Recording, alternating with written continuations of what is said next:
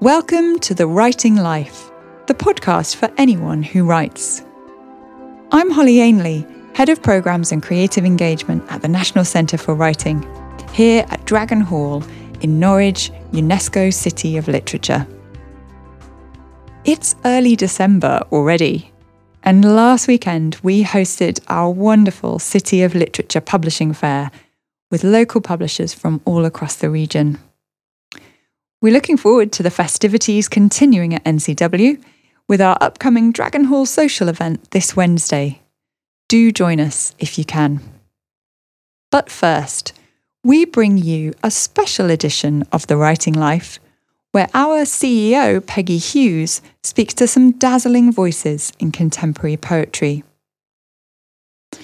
On the 22nd of November, poets J. Bernard, Anthony Vahni Capildeo, Gail McConnell and Joelle Taylor gathered to celebrate the launch of an exciting new poetry archive collection, Towards a Centre for Contemporary Poetry in the Archive.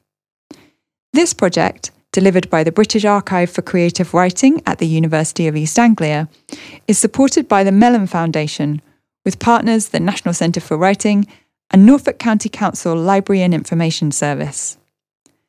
The project aims to promote and preserve the archives of contemporary poets of colour, LGBTQ+ poets, and writers from other historically underrepresented backgrounds and practices in the UK and Ireland. Here, Peggy talks to a selection of the poets about the archive and about their processes and work. They're also joined by the Archive Project's visiting poetry fellow, Will Harris. So I'm delighted to hand over to Peggy. I'm going to sort of start with you, Will, if I may, on this project. You've been the Visiting Poetry Fellow for this amazing archive, the Centre Towards a New Archive. Could you give us the outline of what that project is and what it has entailed? It's got many parts. So the project was set up by Justine Mann and Jeremy Noltod. Jeremy is an academic and Justine is a librarian and archivist. And the idea was to come up with a different way of archiving in order to be able to take in deposits from writers earlier in their career or from backgrounds maybe underrepresented in traditional archives, which usually take in deposits at the end of a writer's career or posthumously. And my role was to be kind of hybrid figure, a go-between with the poets, and I also am part of the project in that I'm depositing my work as well in the archive. As you say yourself, I think you are not a neutral observer in the process. Yeah. You say that in the report. Being involved yourself, does that change the nature of your engagement with each of these poets that are with us today? Yeah, well, I mean, I'm not an academic. I don't have any academic qualifications. I'm just a poet, really. So I came to all the thinking about archives not from an academic perspective, not really having read, I mean, archival studies is a huge field,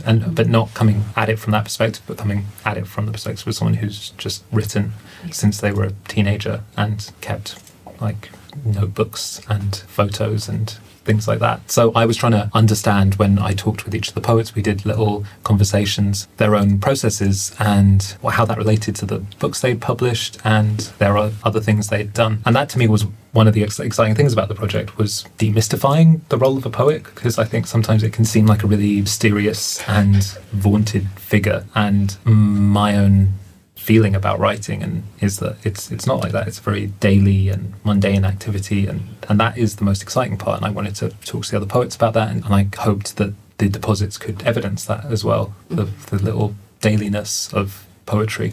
Yeah. Would you say, you just mentioned your own archive and I guess the desire to collect or to record across your own, practice. Is that part of what drew you to this project as to the role, I suppose? Maybe that's something which actually links all of us as writers, a slightly archival mindset, in the sense that I've always, as a writer, felt like I'm not very creative person. I've always found it really hard to write, to actually produce material. So every time I write anything or make any notes, I'm always amazed that I've done anything. So I constantly go back over things I've written and to try and make sense of it and to try and work with it and reshape it in some form. Yeah, so that idea of reusing constantly has always been a big thing for me. Anthony, would you agree that the role of the poet is mysterious, following on from what Will just said?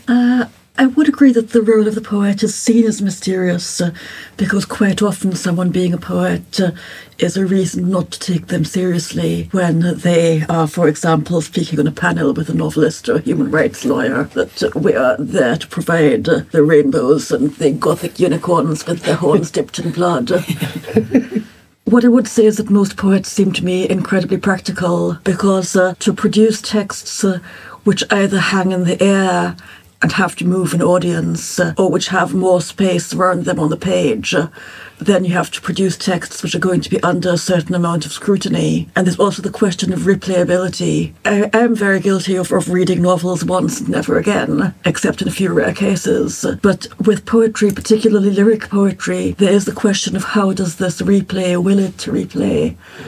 And for that, I think there's a different kind of scruple. I don't really go over things in the way that Will does, and this is perhaps because I was very much invited to destroy my own archive. When I came up to Oxford when I was 18 in a position of apparent privilege, as an overseas student, I was kicked out of my room on the Friday night or Saturday morning of the end of every term, so the college could rent it out, and I was invited to leave my stuff in a basement. And the first winter I did that, the basement caught fire. Then I was given book prizes for doing well in exams, but I never spent them because after that I was terrified I would just put books in the basement and they would catch fire. And I think this is very much the situation for poets. You keep moving rooms and your books keep catching fire. That's right. Has your sense of archive, I suppose, changed with a project like this where you're having to examine the idea of the archive, the idea of your own archive, looking back on the ghosts of archives that no longer exist? I mean, how does that feel now from this vantage? I would say that it helped me integrate my idea of what constitutes an archive better than when I'm simply in the midst of writing and trying to produce something or get rid of something. And I do want to go full post-colonial on this. So, for example, the idea of the Atlantic Ocean as an archive of memorable but unnumbered bones of enslaved and indentured people, or people attacked by pirates, so-called, who should not be glamorized, as Kay Miller writes in his pirate poem. Or, for example, my grandfather bringing over palm leaf manuscripts in Sanskrit from India, which he kept locked in a cupboard in a room full of gods and demons, which he showed only to my brother because my brother was assigned male at birth and which was stolen at some point after his death. So I don't know where they are or how old they were. They could easily have been 2,000 or 3,000 years old. That's another archive that is or was somewhere. And then food is an archive. When I was a child, I didn't like chocolate, which people kept on giving me, but I understood it was a high-value good. So I used to make it into a paste and smear it on my hands and imprint my hands on the pages of books I particularly liked.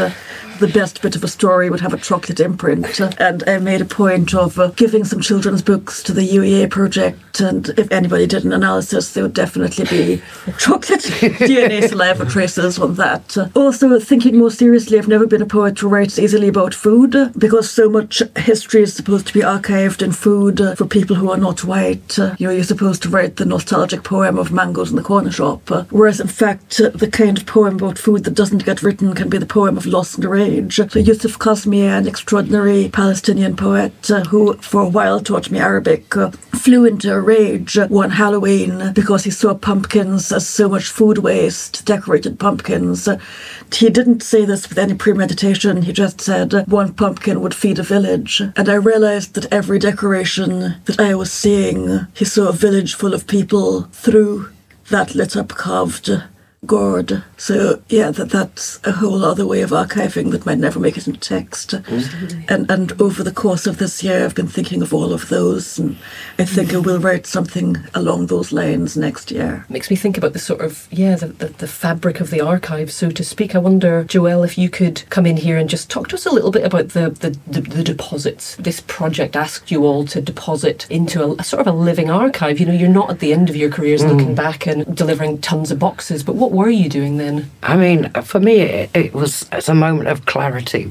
That's what it really gave me. But having spent most of my life on the stage and working with spoken words, and words, like Anthony Vahni said, hang in the air, of course, how do you deposit that in an archive? So I used a lot of written material And the reason it gave me clarity is I found I was writing about things that I'm going to publish next year when I was about 15, 16 years old, and the same ideas have been circulating my entire life. But it also meant that I had to try and find some kind of more audio and more visual content. So I found old VHS videos of me, which I still haven't had the courage to look at, but I just figured it was such a privilege to be able to be asked to deposit work and to think about the work and the meaning of archives that I just opened everything up. I literally deposited everything, including material that's not coming out till next year. It's a really interesting process in that way, because you can't go and get a voice out of an archive necessarily. You can hear a recording, but how do you archive the live experience and that dynamic between a poet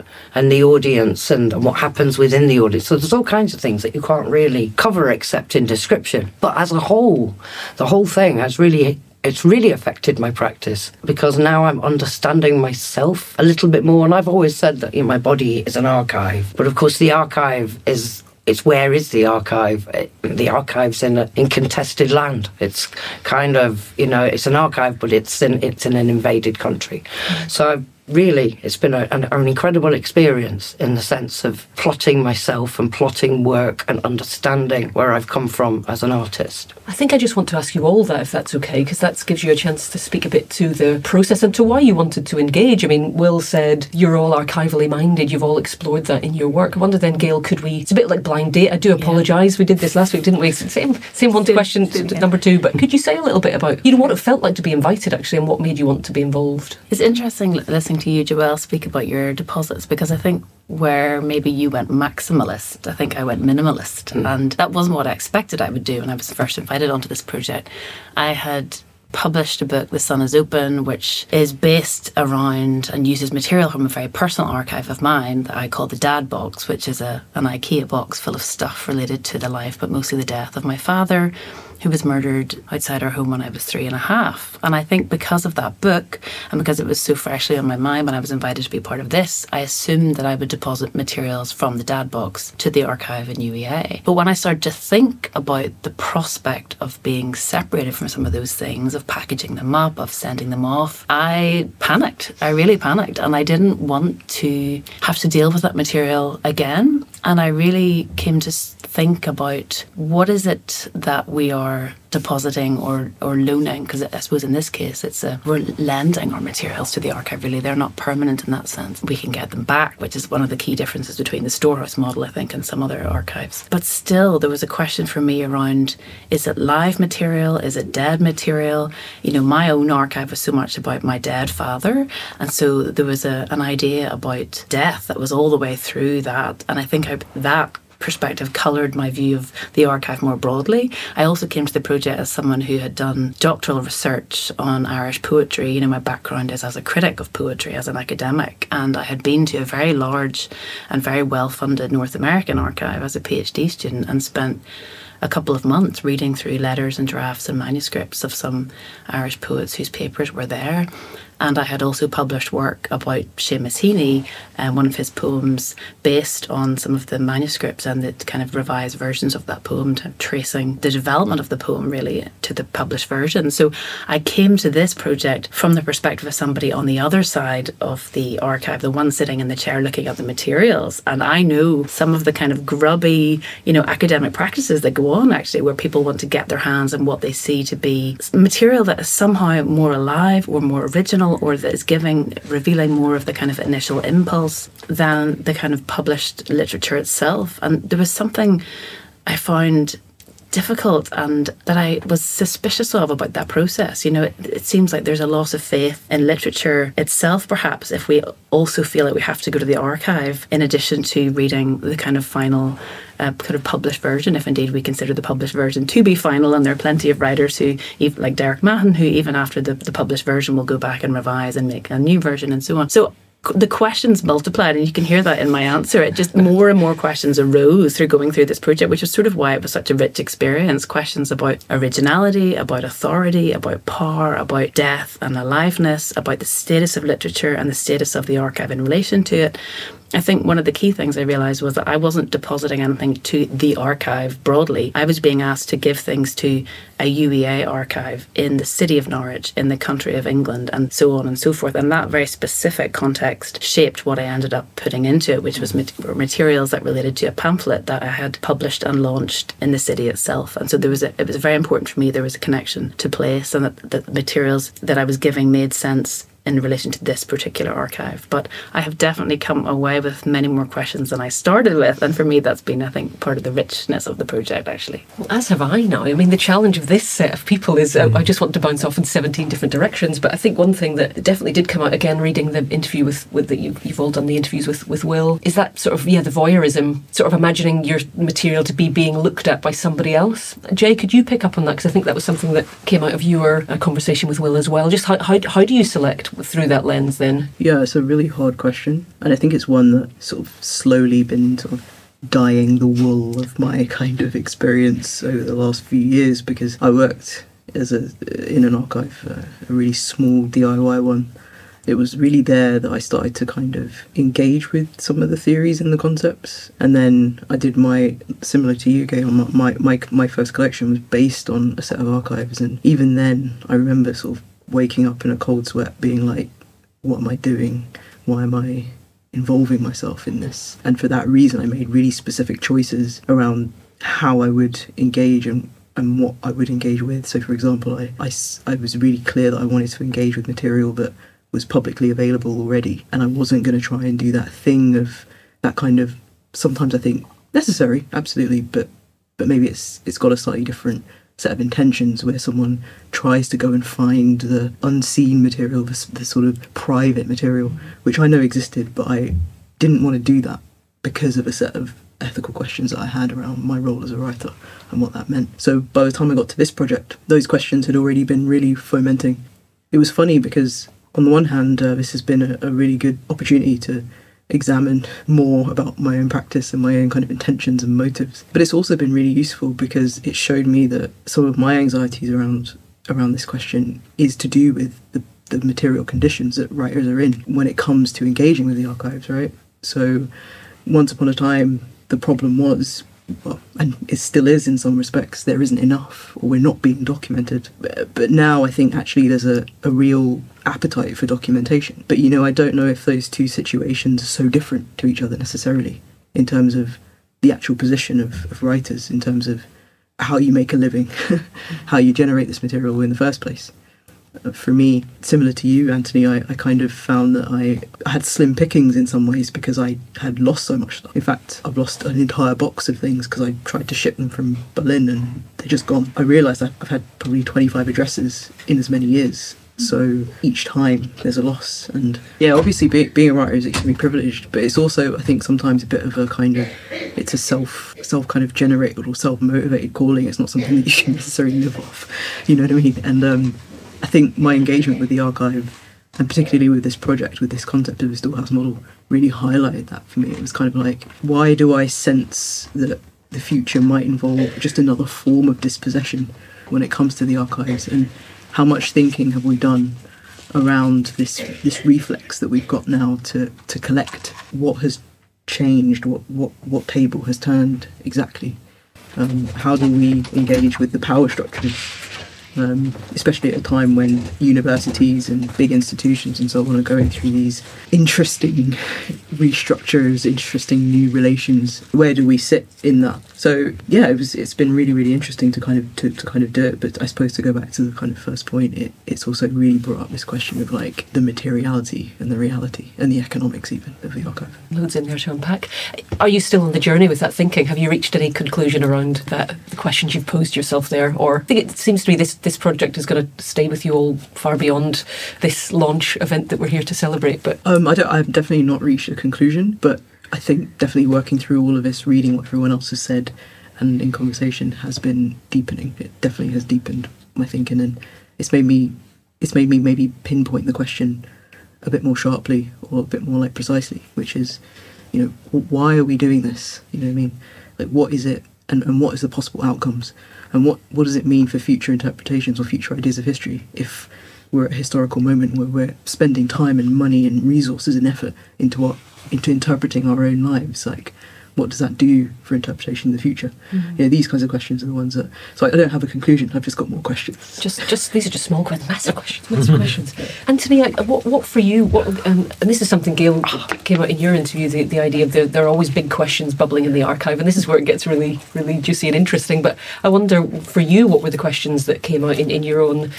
Going back through your own material and the choices you made about what to deposit. Well, picking up on what Jay was saying about the 25 different addresses, I very much relate to that, because there was certainly a point where I stopped counting somewhere around 25. But one of the differences, I think, in my approach is I have a clear view on the destructibility of the archive. And I do believe that the kind of archive of underrepresented poets which is being assembled here is the kind of archive which is disliked and under attack.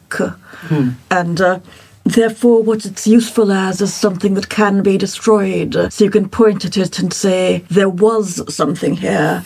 There's a great power in being able to say, you have ruined our deposit. And if that is what happens, in some ways, to have a ruined deposit is more powerful than to have an unvisited deposit. I'm not saying I wish ruin on the deposit. I'm just saying that if you don't have a deposit, you can't ruin it. And if you can't ruin it, then you can't defend it. So for me, one of the values of this is making writers pause in a time that tends to force acceleration upon us, and making us gather in a time that tends to scatter. In terms of what I selected, I didn't want anything but real people I knew.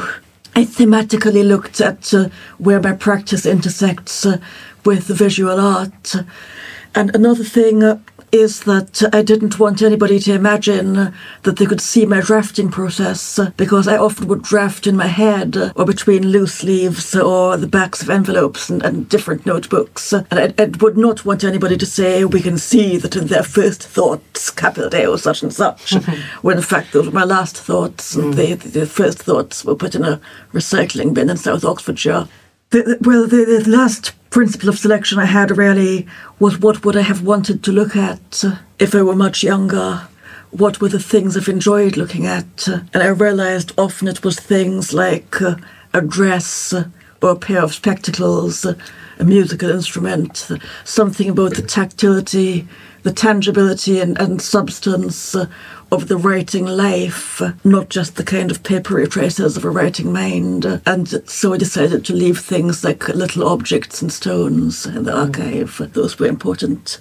Thank you. Yeah, this podcast is called The Writing Life, so that's ideal. That it sort of gives a really visual picture of a writing life, doesn't it? Will, you've been nodding in a way that makes me think you want to respond to something or everything, but... Oh, yeah, I mean, so much has been coming up. I don't really know exactly who it's in response to anymore. It just feels like it's in response to everyone. But one of the things that has come up for me over the project and over thinking about my own work and wanting to deposit is the fact that I have things to deposit, that I have this ephemera, that I have this material and my relationship to it. And wondering, maybe going back to Anthony's point about making things post-colonial, about how that's informed by a lot of trauma that's carried down in my family. Like, I often forget how near a lot of this stuff is, that my family, on my Indonesian side, lived through a genocide. My grandfather was in prison.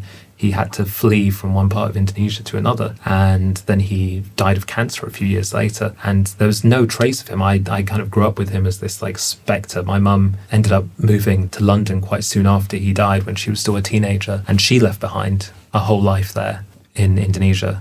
I think within that part of my family, because it's the kind of history of Chinese Indonesians within Southeast Asia, which is that they've been kind of constantly massacred and dispossessed and forced to change their names and lose businesses and start again from scratch. My mum's always had a slightly like anti-archival way of being.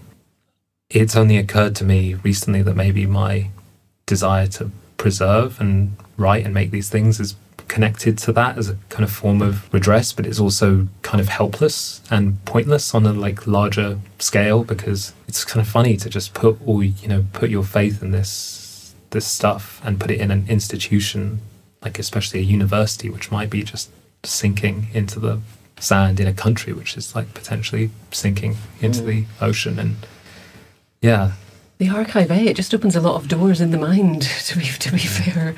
Joelle, something else that you'd said, in fact, was sort of that meeting. I think we talked about bodies and the archive as mortuary, or the archive as in work being entombed. Mm-hmm. But one thing that came up in your interview was the idea of the ghosts of your past self that you meet. And I think to an extent you'll all have been doing that, meeting yourselves on different roads. I wonder if you could say a little bit more about what that felt like. I realised through going through the materials that what I do and how I've survived this life, not to be too dramatic, but I had a very traumatic upbringing, and that meant that I could see a few years into the future, and then something would happen and I would radically change, and then all of that stuff would be in a little archive in my head, vitrined, put away, and then I'd start another thing. So it's as though I've lived several lives. That's what I was seeing.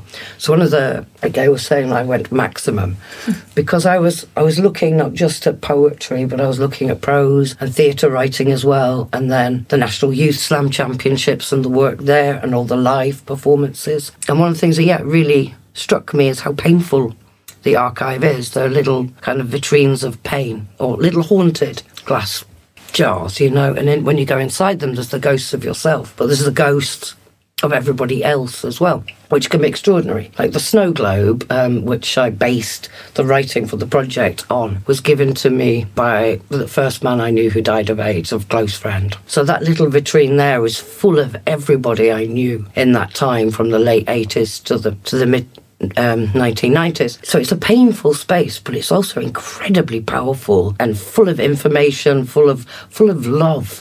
Because you can't have grief without that sense of joy and love, So that's kind of what it was. Seeing that I reimagined myself. That's what I was seeing. And even though in all of my personalities I'm talking about exactly the same thing, sometimes the same phrase, which I wrote, 2 years ago thinking I was exceptionally clever, find out that the 14-year-old me said the same thing. A bit clunkier, but basically the same thing.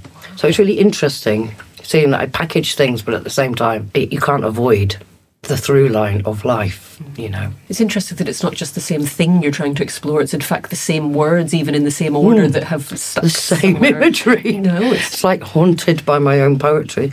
Yeah. But I mean, I think that's true of a lot of writers, that we might decide this project's going to be about this very specific thing.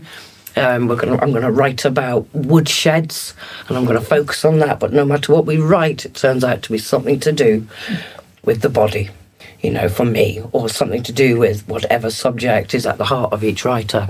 And then we just keep circling these things, trying to find the best way of expressing it.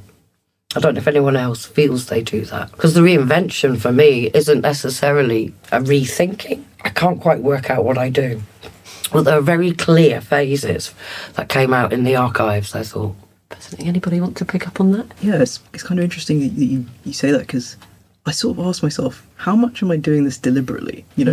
Like sometimes at a certain point in your life, you've got to be a bit like, is this other people or is this me? And when I was like, gathering together what the things that I could kind of deposit, and I was a bit like, I can't find the things that I have supposedly been spending my life doing. Like, they're actually nowhere to be seen. It's true that I have deposited all of my early notebooks for a different project, and that's because I just didn't have anywhere to live, so I had to do it, and it was a sort of necessity thing. But then I sort of thought to myself, I spend so much time writing and making things and doing things and doing projects, and then when I try to find them and put them together, I can't find anything. And I sort of started to wonder how much of that was like, maybe what you're saying is this kind of like a repetition of a behaviour manifests when you then look back. I'm saying, like a belief maybe even, or like a tendency. But so much of our material is in our heads, isn't it? So much. How do we archive our thoughts? So you talking about that made me think, well, so much of the work I know you do it's very internal. It's very silent work. And there's something noisy about writing down every thought we're having. I frequently have no thoughts at all. You must have been on the mindfulness app. This is why I think if anybody saw my genuine archive, they'd find lots of little creatures doodled, medieval manuscripts. But it's an interesting phrase, though, the genuine archive, and it relates to something you said a minute ago, Jay, about, what we're doing and why we're doing it, and for whom we are performing or presenting the work, because you have to imagine an audience for an archive, and not in the same way as you have to imagine an audience for a poem, maybe even differently, maybe even with a much greater degree of self-consciousness, actually. And for me, there was profound self-consciousness about thinking, who is going to be reading these materials, if anyone? And for me, it was important that the archive was less about me and more about the collaborative process that happens when any book or any publication comes together, which involves typesetters and editors and artists and visual designers and so on. So some of the material I wanted to put into this project was as much to do with ink, sweat and tears, and actually people who are involved in this project as well, because the pamphlet that Father Mather, that I deposited materials related to, had come about through a competition in which Jay was one of the judges, and in which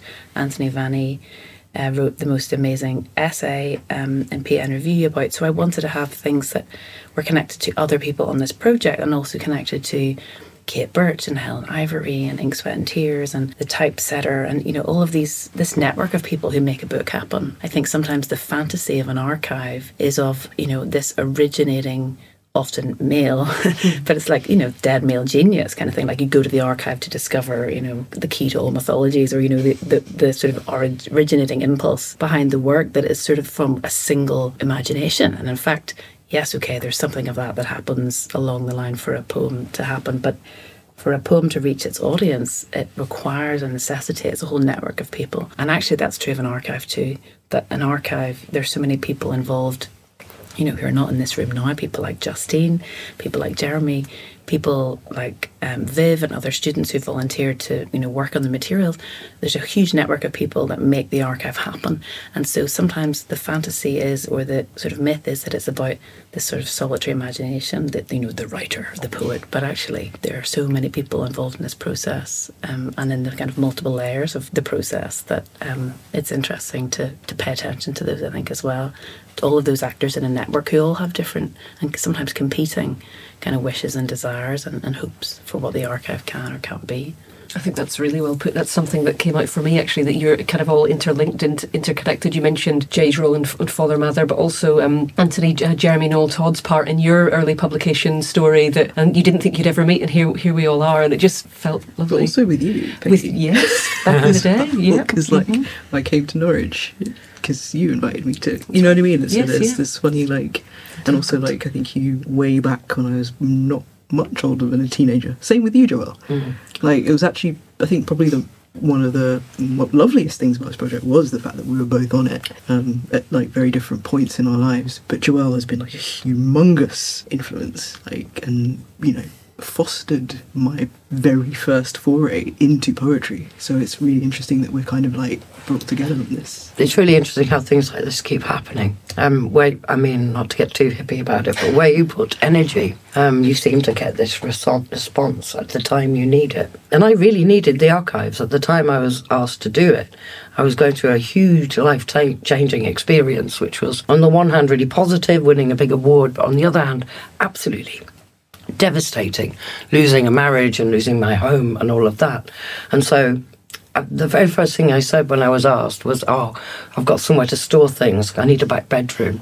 Can't afford one. UEA, thank you very much. But then the process of it helped me to come to terms with that loss, and to see that no matter what loss is, I was the same person. I was still alive and still curious and still adventuring. Yeah, and I was delighted to find you here. Absolutely, Jay.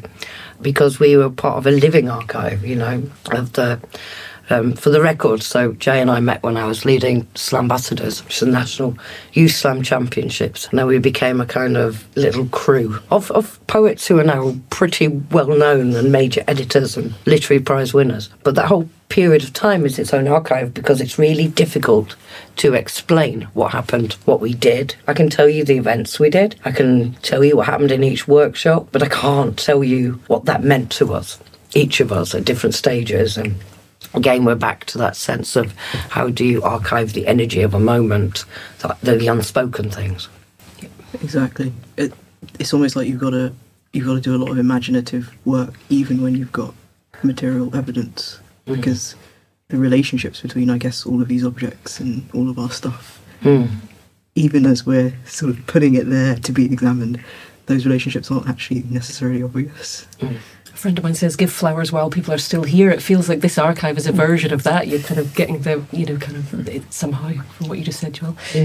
I think we've got time maybe for one more question that I'll sort of put into the round, which is to turn this all inside out. Obviously, we're talking about work that's been put into the archive, but the archive actually also generated new work. So I just wanted to ask you a little bit about that. And Gail, I'll come to you first, if I may. Having spoken about your book, you've thought through the archive, you've used it to inspire work. What was the process for you here? What is in a piece or a piece of archive that gives a poem? Do you know what I mean?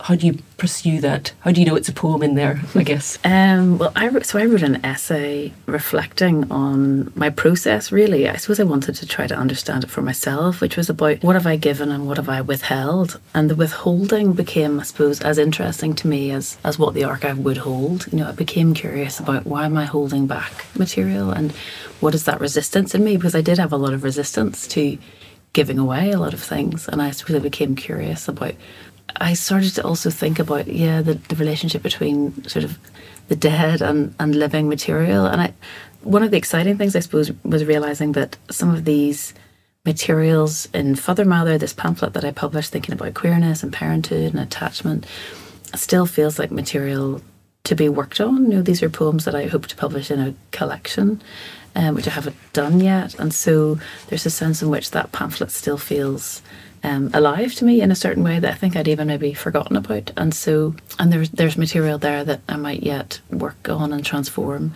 to something that finds life in a book. So that was an exciting part of this process for me. I don't think I'm someone who easily produces poems on a kind of commission basis. It's so difficult for the poems to arrive anyway and to try to do them on command. I find it really difficult. So I wrote an essay thinking about sort of what I had done and why, but I think I came to lessen some of my suspicion of the archive, if I can put it like that. I've been thinking, as I said earlier, about the archive as being on the side of the dead, on dead material, and that's probably largely because, so often poets archived art, it does happen once they're dead already, and also because of my dad box. But I became more conscious of the ways in which the language in the archive can be alive and full of possibility and full of the possibilities of transformation. Yeah, I'm very grateful to have been part of this, and some of the learning that happened in conversation with Will and with Jay and with some of the other poets here. So that's always a good way to learn, a fun way to learn. So, Anthony, what about you? What did you produce and why? I produced a mixed genre sequence of poetic and reflective prose with things that look more conventionally like poems, some like conventional experimental poems, and I wanted to reflect different aspects of what I thought an archive might be. So rather than exploring one settled idea of an archive, I wanted to, for example, look at what it's like physically to access an archive in a country where libraries have armed guards, and I mentioned that in one place, or what it even means to archive if you grew up with a completely different sense of time.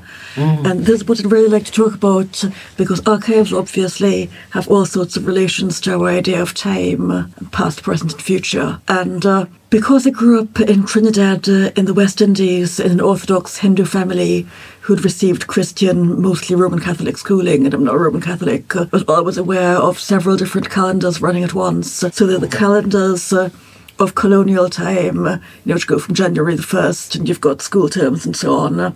Weirdly, you get summer holidays in a country with 2 seasons, as it was then. Then there's the liturgical calendar of usually Roman Catholic feast days, many of which are holidays in Trinidad. But then people like my grandfather, who's a politician, agitated to have other religious holidays. There are a lot of red letter days, and there's even Shouter Baptist Day, which I think is a great thing because Shouter Baptist religion had been forbidden under colonial authorities. So liturgical time, colonial calendrical time, liturgical time being multi-religious, not only monotheistic, and then other forms of time, but particularly going back to Hinduism and Roman Catholicism, there is in both of those the idea of the 1, 2, 3, 4, 5, 6 kind of human time, linear time, and then the eternal sort of rounded time.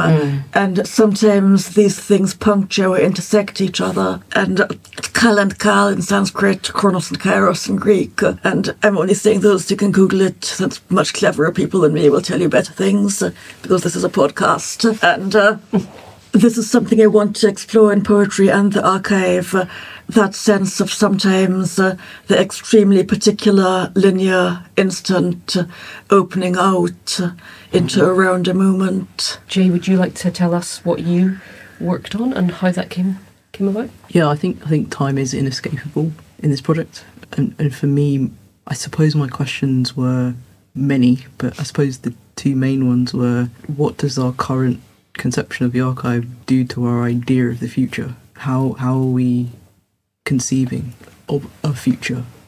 How much is our current notion of the archive gradually and, I think, terrifyingly revealing that our ideas of the future are coming to pass?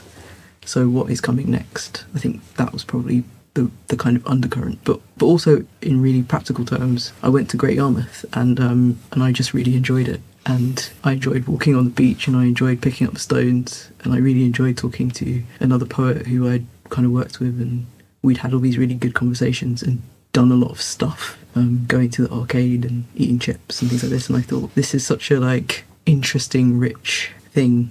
I sort of tried to blend the immediacy and richness and just joy and pleasure I had actually in that interaction and doing that workshop and meeting those people with these kind of grander questions, grander theoretical questions. Because I suppose it's a bit of a cliche, isn't it? But you have a moment and then you can expand that moment infinitely, really. So what are the boundaries of this thing that we're talking about? I think what when we say archive, what do we really mean? Because actually it's many. Thank you, Jade. Joelle? So for me, I was fascinated by what Anthony, Vahni and Jay were saying about time and its linearity, because that's a huge part of it. But for me, I think it's story. And that's when I was thinking about how to respond to the project. I went back to the snow globe that I was inspired to write my last collection, Conto and Othered Poems, by staring into. So I went back into that. And of course, it's a derelict space now. It used to have a gold angel in the middle and gold glitter would rain down on it. But I've had it for 30-odd years and it's derelict. But there's something beautiful about that, something abandoned. So I went back into staring into that space. And at the same time as doing that, thinking about story and thinking about news as well, about just at that time the figures for butch lesbians who have been murdered in homophobic attacks had come out, 180, and that's a really vast figure for such a small group of women globally. So I wanted to try and capture that. But the most important thing, as I wrote a crown of sonnets, which I've never tried before, because, in case people don't know, so a sonnet's 14 lines. When you do a crown, you take the last line of the 14 to become the first line of the second sonnet, and you go like that. And there are people who really plan this. So your 15th sonnet is kind of the key sonnet. It takes all the last lines to make a new piece. But I wanted to do it in a really open way where I didn't know what was going to happen, just that I wanted story. Because I always try to use poetry to try and trick myself into truth, trick myself into some kind of honesty, find out what I really think about things. So that's what I got. I was thinking a lot about story. When you try and curate your own life, it's really interesting what you don't put in there. You know, that's why I guess I was trying to be so open about everything. I deeply regret it, obviously, now. but I think there is something to be said for me personally as a writer, this idea of trying to find out what secrets I'm not telling myself. A big thank you to everyone involved in that conversation for their time, and thank you to you for listening. If you want to find out more about the project Towards a Centre for Contemporary Poetry in the Archive, you can visit the UEA website at uea.ac.uk. If you have any questions or you want to get in touch, you can find us at Writers Centre on Twitter and Instagram. We're on Facebook, and you can sign up to the NCW newsletter at nationalcentreforwriting.org.uk. As a UK registered charity, we rely on the generosity of our supporters to make our work possible. You can make a donation over on our website by going to the Support Us page. If you enjoyed what you heard today, please do consider subscribing to the podcast and leaving a rating and a review, because this helps other writers to find us. Thanks again. Keep writing, and I'll catch you on the next episode.